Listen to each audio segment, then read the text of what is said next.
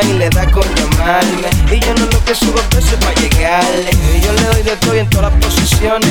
Y ella dice que soy su pana, que le quita la gana. Ey, ella dice que yo soy el pana que la complace, el que la tiene amarrada sin que se case. Ey, en este mundo tú la pasas mejor, vives mejor pero sin enamorarse. Dile a don Miguelo. Ella no está enamorada de mí. Ella no está enamorada de mí.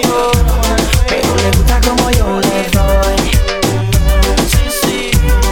Yo la pongo a volar cuando yo le doy besos. Pero no está enamorada de mí.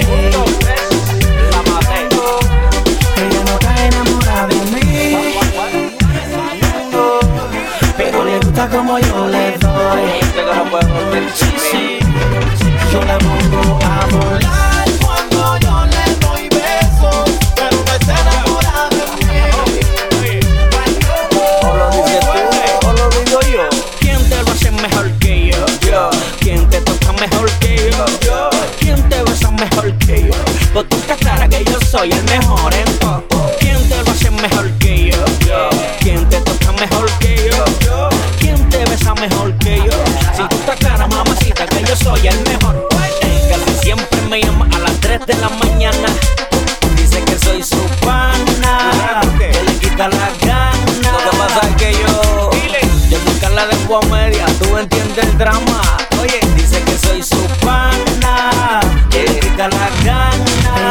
Está enamorada de mí. Entonces tanto mi nombre, Pero le gusta como yo le doy. sí.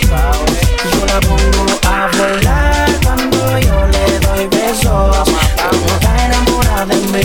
Nosotros sabemos hacerle 1, 2, 3, 4. Ella no está enamorada de mí. Pero le gusta como yo le doy. Es que ella no borra mi nombre de su memoria. Yo la pongo a volar cuando yo le doy besos. Y que no me quiere. Pero no está